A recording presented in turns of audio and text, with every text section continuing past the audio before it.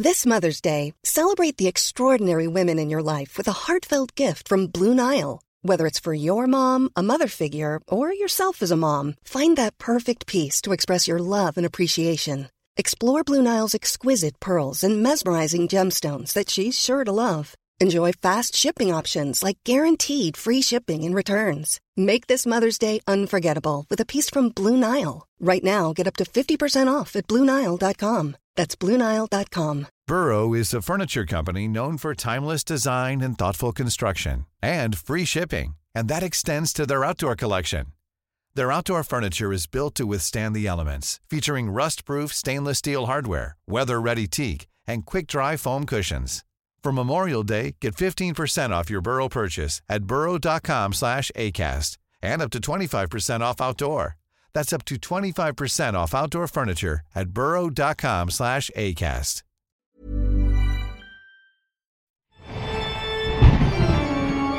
We take on one of the most famous paranormal cases this week on the podcast. Welcome back to Paranormal Activity with me, Yvette Fielding, where this week we're looking once again at the Battersea Poltergeist case.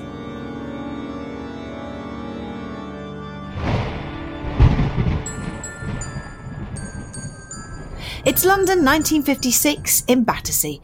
Pat Boone's I'll Be Home is at the top of the charts, and on Wycliffe Road in Battersea, behind the door of number 63, 15-year-old Shirley Hitchens finds a silver key on her pillow. She and her father tried the key in every lock in the house, but it didn't fit.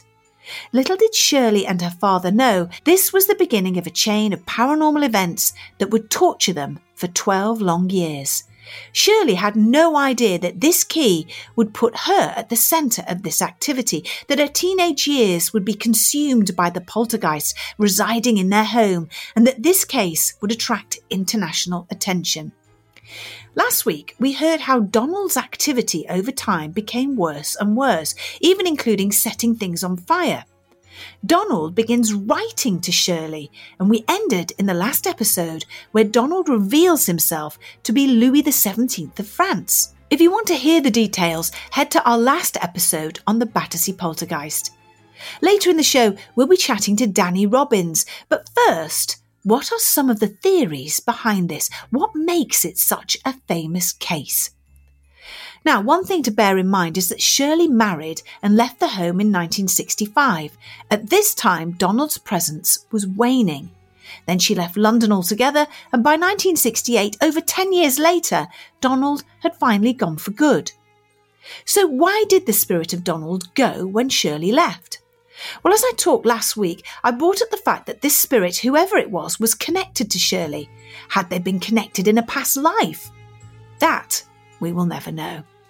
Also, Shirley wasn't a teenager anymore. Her energy had changed. Her mind and aura was now different. Maybe the spirit found this to be disturbing. Maybe it couldn't use her energy to manifest things as it had done previously. I know that according to Shirley, she received one last letter when she moved away, and on a notepad by the phone, she saw a handwritten message that she recognised that read, "I'm leaving." So, as you can imagine, many propose scientific explanations for this paranormal activity. These include the reasons for the noises being due to the house being on uneven marshland, and others have suggested the acid in the soil led to the madness. Others think that Shirley manufactured Donald herself as a means of attracting attention and making demands that would work to her advantage. Over the 12 years that the hauntings took place, around 3,000 to 4,000 written messages were delivered to the family from Donald, and that was 60 messages per day at the height of the haunting. Handwriting experts have analysed the letters and concluded that they were almost certainly written by Shirley. So, had she written all the letters? What about the ones that were written in a locked room set up by Chib? Which he did. A controlled experiment, locking the door. In the room, he left a pad and a pen, and they said, "Donald, write your messages in there." And apparently, there were messages written in there. So that's fascinating. Through the letters, Shirley was able to move out of her shared room with her parents and was given money for more fashionable clothes and hairstyles. Seems like everything was done in Shirley's favour. What do you think to that? With the original house demolished, as I said, in the late 60s, there's no way for us to investigate this activity. Shirley described the events as robbing her of her childhood. And the ending of this story for me is the best. So let's fast forward to the 1980s and Shirley is enjoying her day at a local craft fair. Suddenly, a woman approached her, a woman she'd never met before, and told her that she was a medium.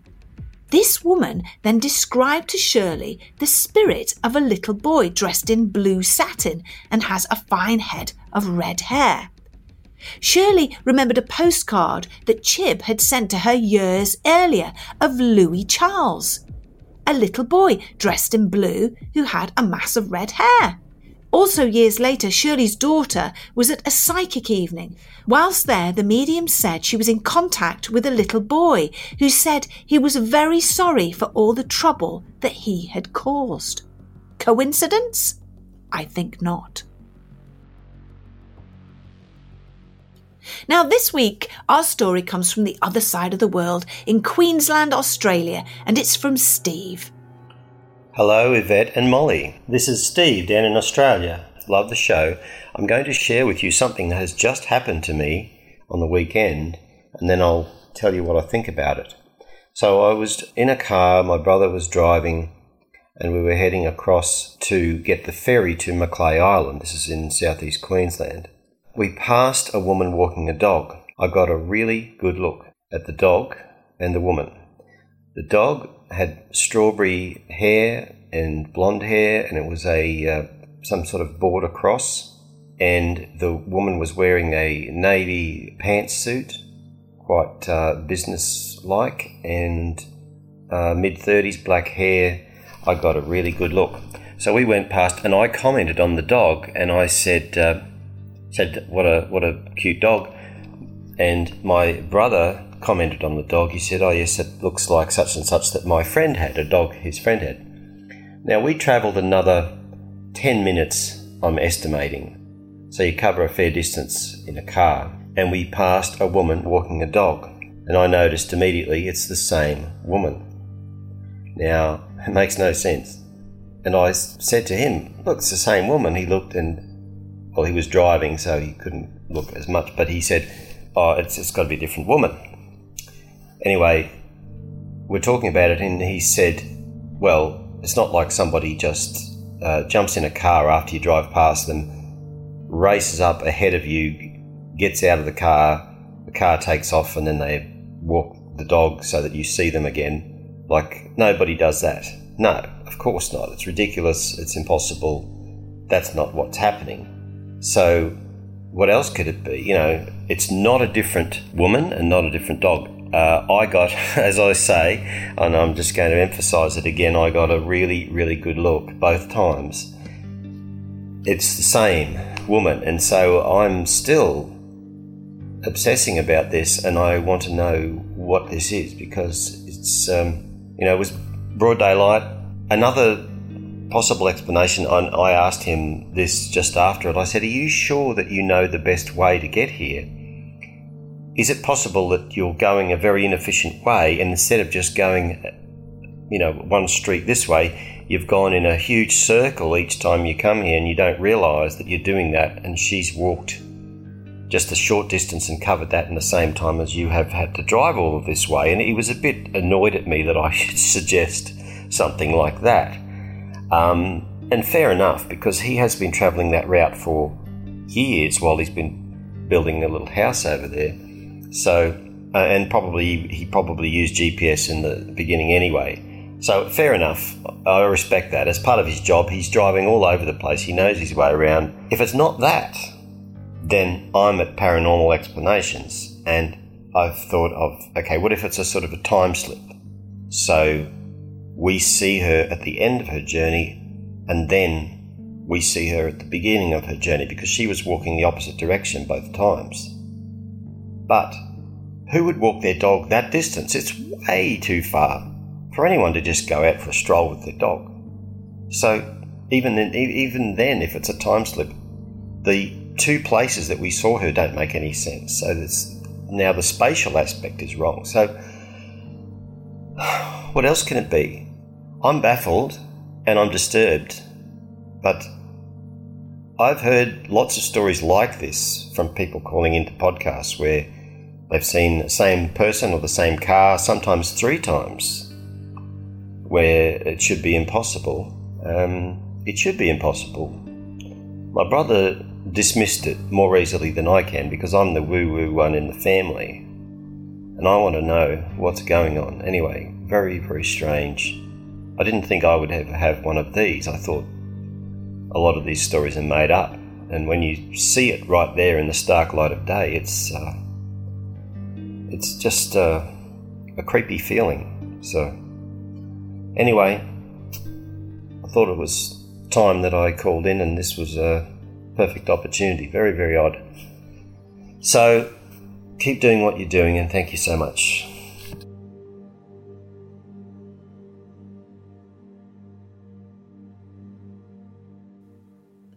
Hi, Steve. It's wonderful. Hi, Steve. It's wonderful to be hearing from you and from the other side of the world. I can hear in your voice complete and utter puzzlement.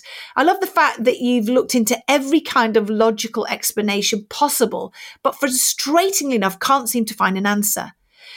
It could have been a time slip, but I agree there seems to have been too much distance between the sightings. So there are many sightings of ghosts that are seen at different times in different places. For example, many years ago, a young military woman was accidentally killed on her base. Her ghost has been seen walking around the base, and let me tell you, it's a massive base, a few miles squared. Her ghost is seen regularly. She's solid and wearing her uniform, and she's been witnessed in many different areas at different times. So perhaps this woman you saw walking her dog was a spirit. In life, maybe she loved to walk that area. I don't know exactly how many miles it was when you saw her again, but could she have walked that perhaps, a long hike, walking out for the day? If yes, then she was showing herself to you and your brother. I wonder if there was an accident or perhaps a murder in that area. Can you possibly research it? If not, then we can move on to another theory.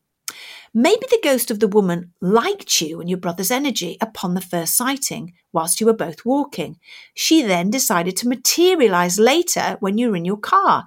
Don't forget there's been ghostly apparitions picked up by the side of the road.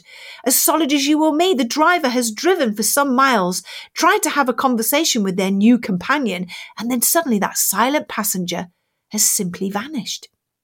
I totally believe your experience, Steve, and as you have ruled out all logical possibilities, it leads me, like you, to think that this was definitely paranormal. Please let me know if you find anything out regarding this woman and her dog, a death perhaps in the area like I mentioned. Sounds awful, doesn't it? But it could be the key to unlocking the mystery of the dog-walking woman. From one woo-woo to another, lots of love and a big hug to you and your brother. Get in touch yourselves with any paranormal stories you've had, and if you have had a paranormal or unexplained experience, please let us know. There's never been a faster or easier way to start your weight loss journey than with PlushCare. PlushCare accepts most insurance plans and gives you online access to board-certified physicians who can prescribe FDA-approved weight loss medications like Wegovy and Zepbound for those who qualify. Take charge of your health and speak with a board-certified physician about a weight loss plan that's right for you. Get started today at plushcare.com/weightloss. That's plushcare.com/weightloss. plushcare.com/weightloss.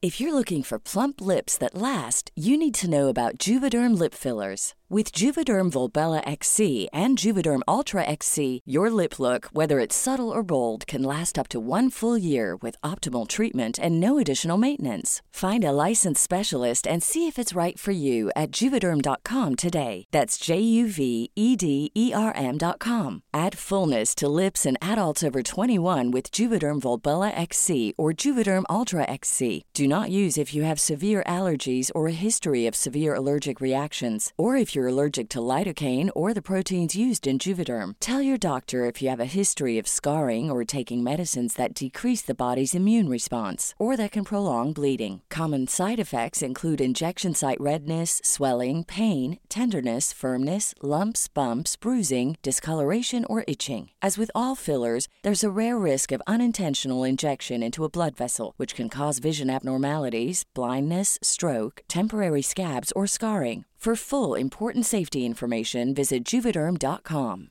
Burrow is a furniture company known for timeless design and thoughtful construction, and free shipping, and that extends to their outdoor collection. Their outdoor furniture is built to withstand the elements, featuring rust-proof stainless steel hardware, weather-ready teak, and quick-dry foam cushions.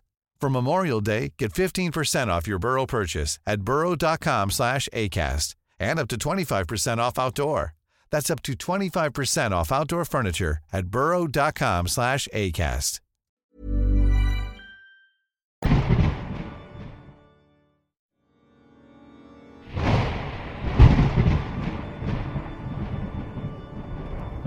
I am absolutely thrilled to be joined by Danny Robins. He's an award-winning broadcaster, writer, journalist, and creator of podcasts like Uncanny, Haunted, and of course, who can forget the Battersea Poltergeist? And he's here with me to tell us more about the Battersea Poltergeist, which is what we're focusing on today. And I want to actually chat to you a little bit about your new podcast, The Witch Farm. Welcome, Danny Robins. Thank you. Hello, Yvette. Hello. I feel like we should have had a big round of applause then played in, you know. Thank you so much for joining us. It really is an absolute pleasure. So let's just get straight to it. I mean, you know, now you've become an expert now because you've been delving into the world of the paranormal. And am I making this up in my mind? But were you a lover of Arthur C. Clarke's Mysterious World as well as I? Well, I mean, I remember watching it. Yes. Yeah, and I think, you know, all these things feed into your desire and interest for the paranormal, don't they? I mean, I remember that. I remember the Usborne World of the Unknown books, like reading those in the school library. And just like, I remember going to see The Woman in Black as a kid on stage when I was quite young and just being really struck by that. Oh, yeah, you were brave. I know. I've been to see it again as an adult, and I was still as scared, I think. But, I think lots of different things, really. And I just think I was kind of fascinated by the idea that there was something more out there, some layer of magic beyond the ordinary. So you did all your research. Obviously, you've loved everything to do with the paranormal, as have I. But there are so many poltergeist cases, as you know, out there in the world. What made you choose the Battersea case to focus a whole, radio documentary / drama on? Yeah, I mean, Battersea was an interesting one. It kind of landed on my lap when I was making my first series, Haunted. And Haunted had come out of me doing research for my play, 222, a ghost story that's on at the moment in the West End. And it's about a couple where the woman and the family believes that she's seen a ghost in the house and the husband doesn't believe in ghosts. And it's about that kind of tug between belief and skepticism. And when I was researching that, I just basically did a shout out on social media saying, has anybody seen a ghost? Has anybody got a ghost story to tell me? And I started getting loads of stories coming in. And soon it wasn't just friends. It was like friends of friends and strangers. And so Haunted came out of that because I just had all these amazing stories and I wanted to tell them. And then whilst I was making that, somebody told me about the Battersea case. And they said, there's this incredible woman who's in her 80s now, but was a teenager when it happened back in the 50s. And she's got this big box of material on the case. And it's an incredible story. And I went and met the woman and heard her. And this is Shirley Hitchings, who's the heart of this story. And as soon as I spoke to Shirley, I was hooked. I could feel there was something in her voice that told me that she was still scared 65 years on. And so at that point, I just thought, this is a story I've got to tell. And I didn't think I realized at that point, but actually now looking back, I feel like, Battersea is now a case that sits on this kind of pantheon of the great British hauntings. I think, I would make the argument it's a more interesting and more complex and more disturbing case than the Enfield case, really. So I think it's fascinating. And I felt very lucky to get to tell that story. Now, everybody's going to roll their eyes at me now. Now, I I'm very much into this knocking, rapping, tapping phenomena. Now, we get it every time we do an investigation. And in fact, we built our own seance little shed in the land here that we have. And we go in every week and we do like a seance. Sure enough, the knocking starts happening. You can feel it under your feet. You can hear it in the walls. You're not quite sure where it's coming from because it moves around. Now, in every case that I've ever looked at and investigated, there's always the knocking phenomena. And I get very frustrated, and I'm going through a phase now where I'm trying to grab every single journalist that I can. Recently, we just had a journalist come over to our house. They experienced this phenomena, and she actually spoke to, and this is what I love about the Battersea Poltergeist case, is that Harold Chibbett actually brought, didn't he? He wrote out the letters of the alphabet and then pointed to a letter and asked the spirit, Donald, can you just tap out, a letter? And then they would make up words and so on. Well, that's what we've been doing. Unbeknownst to me, we just sort of came across it ourselves, and we've had the most extraordinary information coming through. And I get very frustrated, Danny, because I think that the world needs to know more about this, because we are in communication with a conscious spirit that is talking to us, spelling out names, places, dates that are then verified. Surely science should be more involved. Don't you think that scientists should be coming along with microphones and measuring these noises and trying to find out what's creating it, how it's being created, and tapping into it more, and how we can build on that? I think it's so interesting. And I think that, you'll have heard in our shows, we often have, we pretty much always have the skeptic and believer experts in there giving their theories on stuff. And I think the thing about skeptic explanations for hauntings that people often get frustrated about is that it's often given at a real distance. It's a kind of one size fits all thing. Like, they'll listen to a story, they'll go, well, it was probably sleep paralysis, or it was probably infrasound. And you go, well, actually, I don't know. In the specifics of this situation, I'm not sure that does explain it. And it's about when you go deep and when you really listen to the stories and you get into the kind of nuances and the complexities of that moment of time, that it becomes more complicated, I think. And the reality is more complicated than sometimes maybe the skeptics will allow for. I don't know. It's, the idea of communication with something else is just incredible, because as human beings, that's pretty much our modus operandi, isn't it, to communicate? That is what sets us apart from other species. And it's what we spend our entire lives doing. And we've evolved that over history to be able to communicate. We've gone from cave paintings to being able to send millions of words with the touch of a button.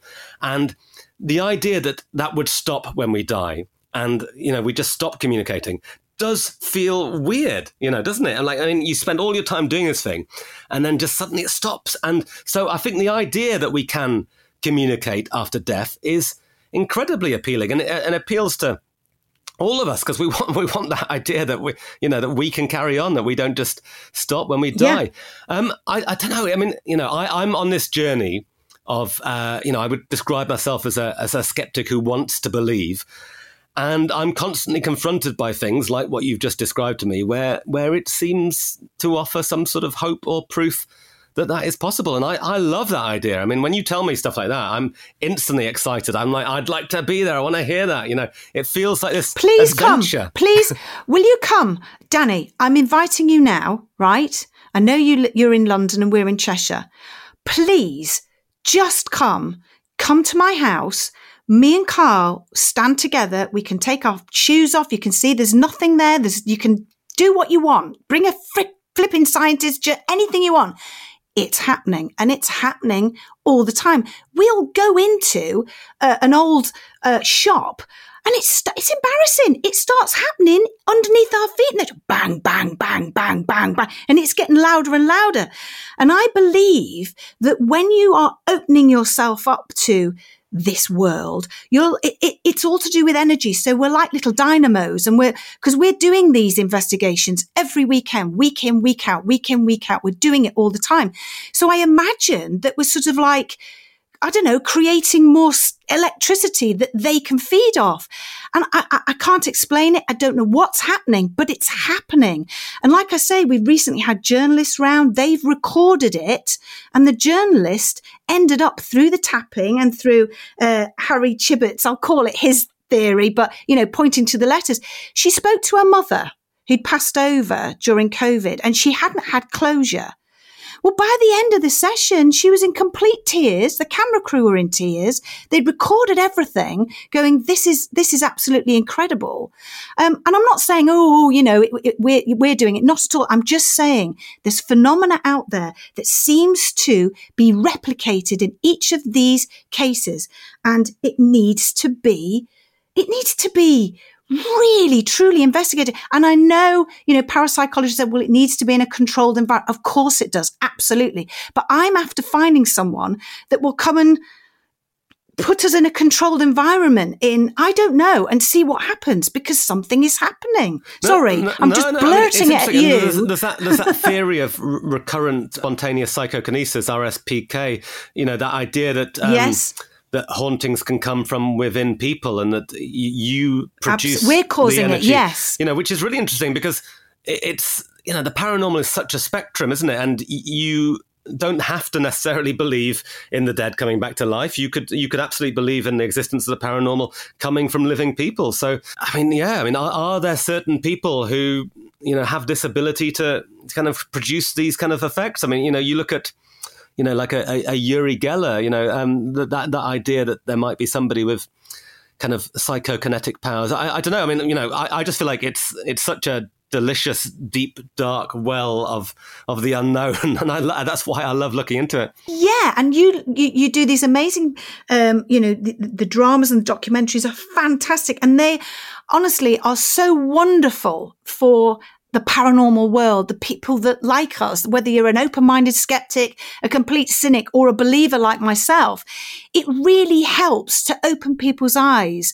And even if, a husband and a wife, the husband's a complete believer and they're listening to one of your, the documentary, let's say, drama of Battersea Poltergeist that you did, and, they're listening to it, and at the end, what it's doing is it's making them have an argument or a conversation or a debate. Well, a load of rubbish. Well, what about this? What about that? That people are thinking about it. And that's the most important thing. I absolutely love also in the paranormal world how a lot of it can give so much comfort to people who have lost people, who've died and passed on. And it does give them comfort, doesn't it? I think that's really true, actually. And I'm really interested in that idea of the link between grief and paranormal experiences. And we did an episode of my first series, Haunted, about that, actually, which was about 3 different people talking about their grief experiences. And, one of them was just kind of beautifully mundane. It was just the fact that she smelt Lynx Africa in her house, and that had been her husband's scent, and that she felt it was him being close, coming back. And then little nice moments about knocking a pint glass over in a pub when some annoying woman was talking too much, and she sort of felt that was him playing a little practical joke. I mean, it's that that grey area between absence and presence. You feel somebody's absence so profoundly. Can that trick you into feeling that there is a presence there, or is there literally some sort of link? Is somebody literally kind of coming back and passing on a message? That for me is so interesting and so powerful. And we did there was an episode of my series Uncanny, which was all about, it was called My Best Friend's Ghost. And it was all about somebody who spoke to a medium, and the medium gave the literal words that were the last words that her friend had said to her. And she said them to her, and there seemed no way on earth that she could have known it. And I think those kind of moments are amongst the most compelling and the most convincing, really. I think, there's something about that personal level of it. If a medium can know something that nobody else in the world should be able to know, then you find it very hard to explain. Exactly. And they've definitely got a gift, haven't they? So going back to the Battersea Poltergeist case, it turns out in the end that obviously they give the nickname of the poltergeist, a nickname of Donald. And then it turns out he reveals to everybody, sorry, it's a spoiler, everybody, close your ears if you don't want to find out, if you've not listened yet. It's revealed that the ghost was Louis XVI's lost son. What do you think to that ending? I mean, are you very sceptical about the fact that, because I think I read that you didn't believe that that was the case. What do you think? My feeling on that, and my feeling is different to Shirley's. I mean, Shirley, I think, does definitely believe that it was the Dauphin, the young French prince who'd been killed during the revolution. And I think I can totally see why she believes that, because I think she wants it all to make sense to her. And this is a nice ending to the story, and it's an ending that sort of makes it feel less frightening, I guess, that it was a little lost boy who came and contacted her rather than something more threatening and more frightening.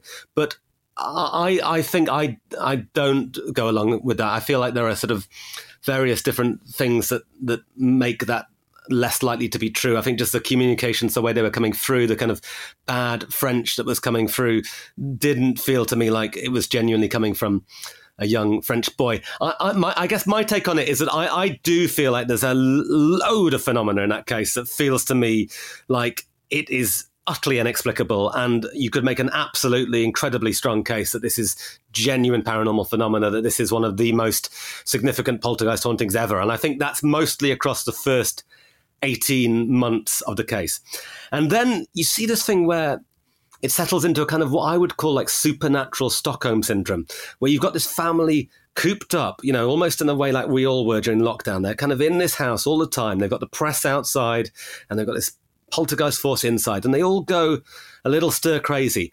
And I wonder if at that point, if there is an element of, kind of either their imaginations taking over, or kind of people sort of unconsciously wanting to steer things in certain ways, maybe Chibbett having a kind of a role there and kind of misinterpreting messages potentially. Or the other take on it, which, some people have posited, is that poltergeists can be these trickster spirits, and that actually he could have been communicating and claiming to be this French prince, and actually this is a kind of, an alter ego, or a kind of, a sort of disguise for who it really is. So I think there's loads of questions to answer, but I think if you had to pin me to the ground and say, do you think this was the ghost of the Dauphin?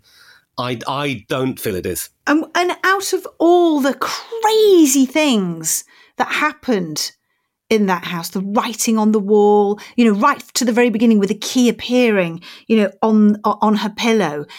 What's your most favourite bit that just makes you go, oh my God, this is insane. I can't believe, what sort of was that pinpoint moment that just blew your mind? There's so many jaw-dropping moments, I think. But, Shirley telling me that she saw pots and pans fly through the air. That's hard to beat. Slippers walking around the house of their own accord.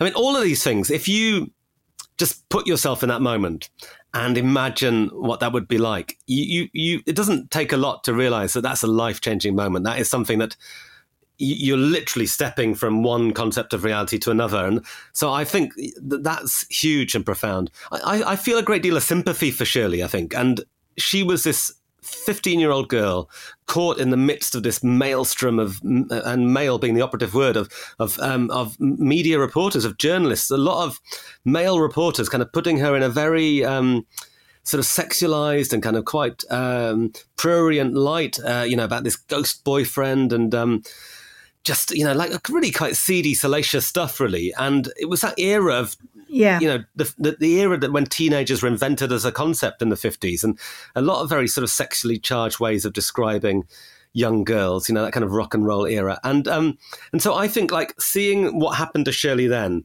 and then seeing how she's been able to tell her story again on her own terms as an 80-year-old, and how empowering that was. I think for me, that's another massive take home from this. I think that is incredible to watch that journey that she's been on. Now, moving away from Battersea, now everybody that knows me and knows the podcast, they'll tell you that, you can't ask Yvette to watch anything or listen to anything spooky, because I can't. I know this sounds strange. So I had to read about the witch farm, because if you imagine, Danny, here I am, an investigator. We don't just film investigations, we actually do private ones as well. So we're doing it all the time.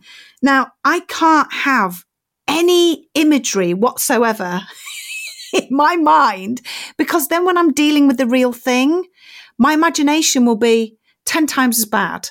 So I can't watch it. So it's absolutely no disrespect to your work. It's just too spooky for me. So the witch farm, I know the witch farms, but I do know it sounds incredibly exciting, and it's all about this young couple, and they sort of hire out this farmhouse in the Brecon Beacons in Wales, and of course, you know, it's you writing it, isn't it? You know, and all sorts of things start to happen in this house. So just tell us a little bit more about it without spoiling it for anybody. It looks amazing, by the way. Sure. I mean, yes. I mean, it's another real life case, just like Battersea, and it's you know, we take this kind of true crime approach to it, like with Battersea. We call it, you know, this paranormal cold case, and it's essentially a really strange haunting from 1989. Well, it runs for 7 years, so 89 into the 90s, and yeah, like you say, it takes place in the Brecon Beacons, in this kind of beautiful, remote, you know, probably one of the most remote parts of the UK.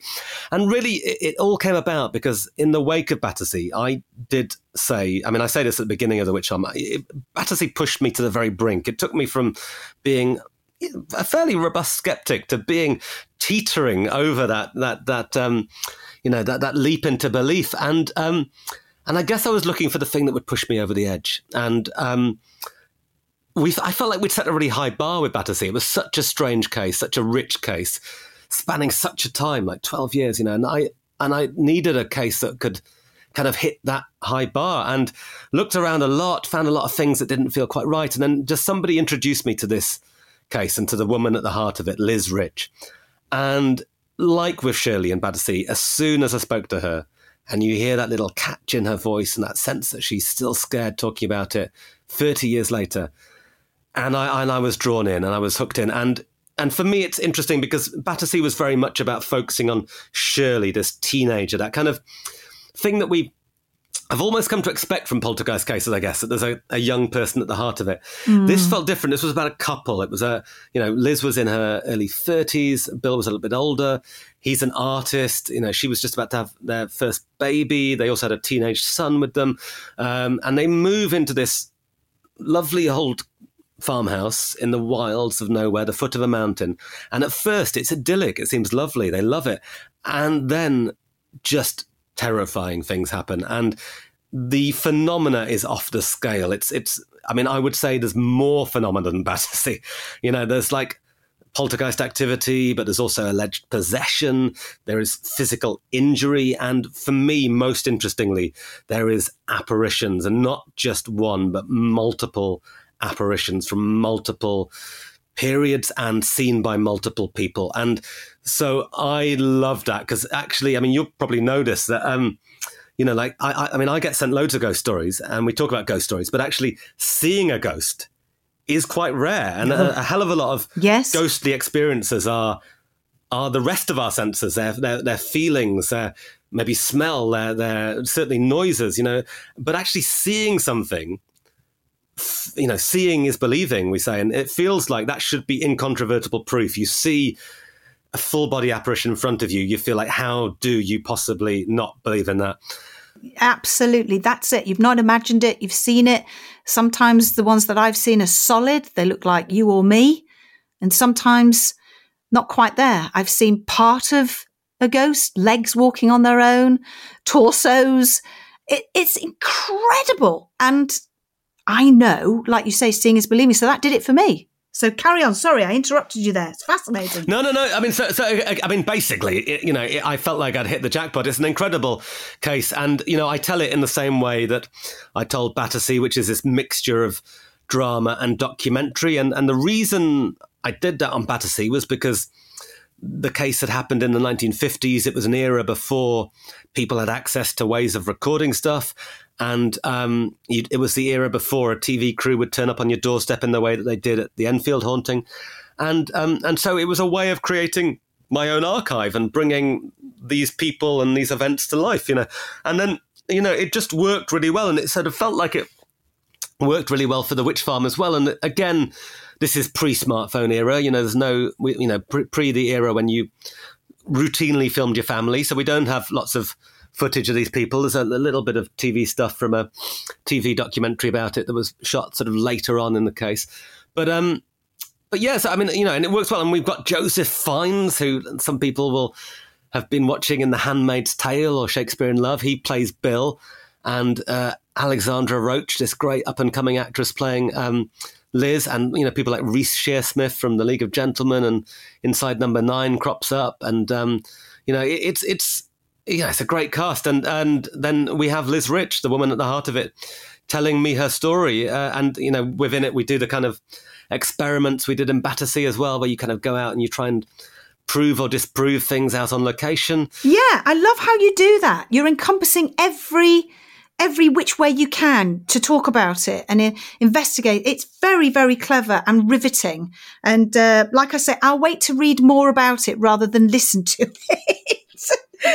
Well, people who are brave enough to listen, we've dropped episode 1 dropped on Monday 17th of October, and then it's one a week from that point on. So it runs until early December, one a week, and we're releasing it in that serial way we did with Battersea. But I have to say, we want people's help as well. Like all of my series, I think of these as a conversation. It's a two-way thing. And I'm sure you have this on your pod as well. I feel like, this only makes sense when people are talking back to you. You don't want to be talking to yourself, so we want people to be asking us questions and sending us their theories, and we'll be including those in the program. And, if you've got experiences you want to tell me about, tell me them.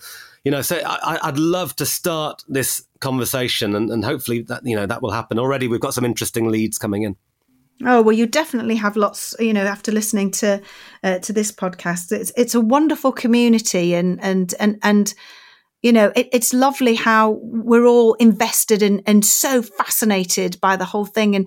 And like you say, people, you go to a dinner party, don't you? And people might say, oh, what do you do? And then I'll tell them. And then everybody around I've known this. I haven't had an experience myself, but my dad has. Or everybody's had or knows of somebody that's had some kind of paranormal experience, and we're not all mad. So, Danny, where can people find all your work? I know you have a website, but where can they go? So it's just specifically about you and all your work, a one shop there. So what's the address of your website? So my website is dannyrobbins.com, and I am 1B in Robbins. So that question, 2 Bs or not 2 Bs, that is the question. It's one P in Robbins. But there's all sorts of different things people can track me down with at the moment. My play 222, A Ghost Story, which is, spoiler alert, a ghost story. It's on in the West End at the moment. I think, hopefully, fingers crossed, we're doing a tour next year, and it's also amazingly opening in Los Angeles just before Halloween as well, which is exciting. How amazing is that? Yeah, You've made it into La La Land. Pretty cool. I'm going to go out there for a bit.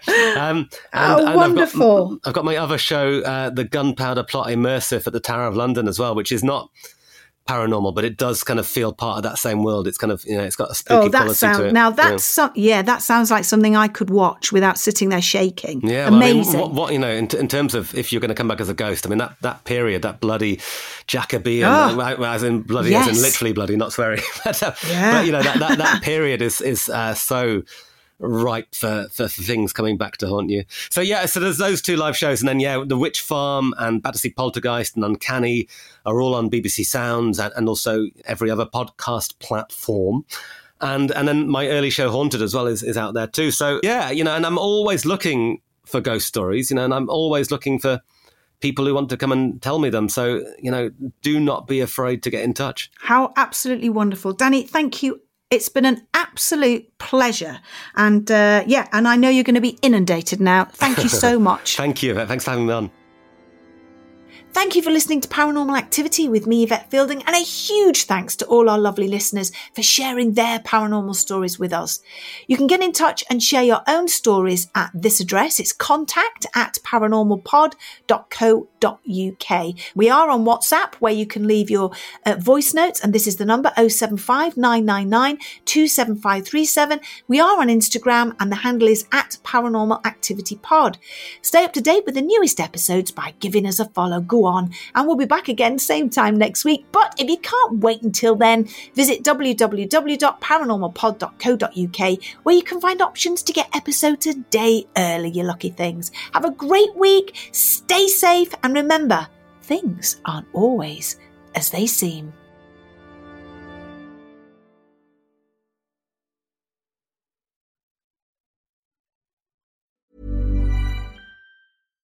Flexibility is great. That's why there's yoga. Flexibility for your insurance coverage is great too. That's why there's United Healthcare Insurance Plans.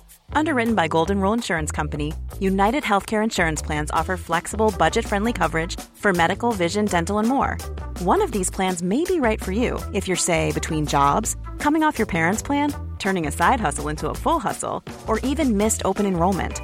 Want more flexibility? Find out more about United Healthcare Insurance Plans at uh1.com. Hey, it's Danny Pellegrino from Everything Iconic. Ready to upgrade your style game without blowing your budget? Check out Quince. They've got all the good stuff, shirts and polos, activewear, and fine leather goods, all at 50 to 80% less than other high-end brands. And the best part? They're all about safe, ethical, and responsible manufacturing. Get that luxury vibe without the luxury price tag. Hit up quince.com/upgrade for free shipping and 365-day returns on your next order. That's quince.com/upgrade. When you make decisions for your company, you look for the no-brainers. If you have a lot of mailing to do, Stamps.com is the ultimate no-brainer. Use the Stamps.com mobile app to mail everything you need to keep your business running with up to 89% off USPS and UPS. Make the same no-brainer decision as over 1 million other businesses with Stamps.com. Use code PROGRAM for a special offer. That's Stamps.com, code PROGRAM.